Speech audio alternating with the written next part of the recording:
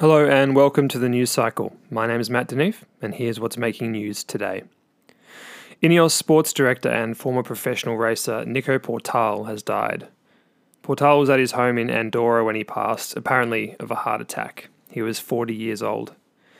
Team Ineos said in a statement on its website, quote, "We are all overcome with grief at this terrible news and would ask everyone to respect the family's privacy at this difficult time." The UAE's official news agency, WAM, is reporting 6 new cases of coronavirus from the UAE tour. The report, which cites the UAE Health Ministry, suggests that 2 Russians, 2 Italians, 1 German and 1 Colombian have been affected. Authorities have confirmed that the patients were connected to the 2 previously announced cases from the UAE tour. Meanwhile in the UAE, riders from Cofidis, Groupama FDJ, Gazprom and UAE Team Emirates remain at the team hotel in Abu Dhabi, following the race's premature end. While UAE Team Emirates has decided to self-quarantine, Cofidis, Groupama FDJ and Gazprom are reportedly being held against their will, with only limited access to information. Cofidis President Thierry Vertou is with his team in the hotel and said, quote, "We are treated as if we have the plague. Our rooms haven't been made up in 5 days and we have to go to the lift to pick up sheets, soap and towels.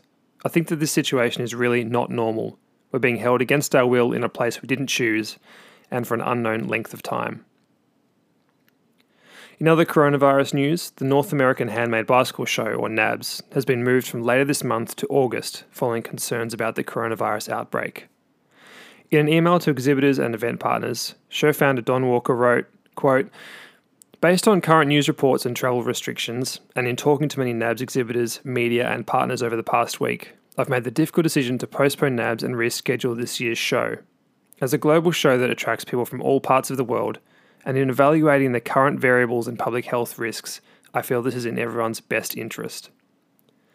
Several overseas exhibitors, including some from Italy, had previously told Walker that getting to NABS this year would be tricky due to travel restrictions.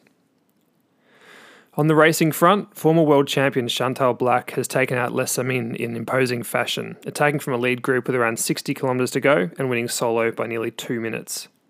It's Black's 3rd win at the Belgian one-day race since 2015. In the men's race, Hugo Hofstetter won the sprint from a group of 10 to take his 2nd victory as a pro. And over in Asia, last year's Australian under-23 champion Nick White has won stage 3 of the Tour of Taiwan.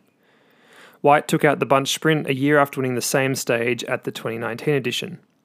White's fellow Australian Ryan Kavanagh leads the 5-stage race after winning stage 2. That's all for today. We'll be back with more news tomorrow.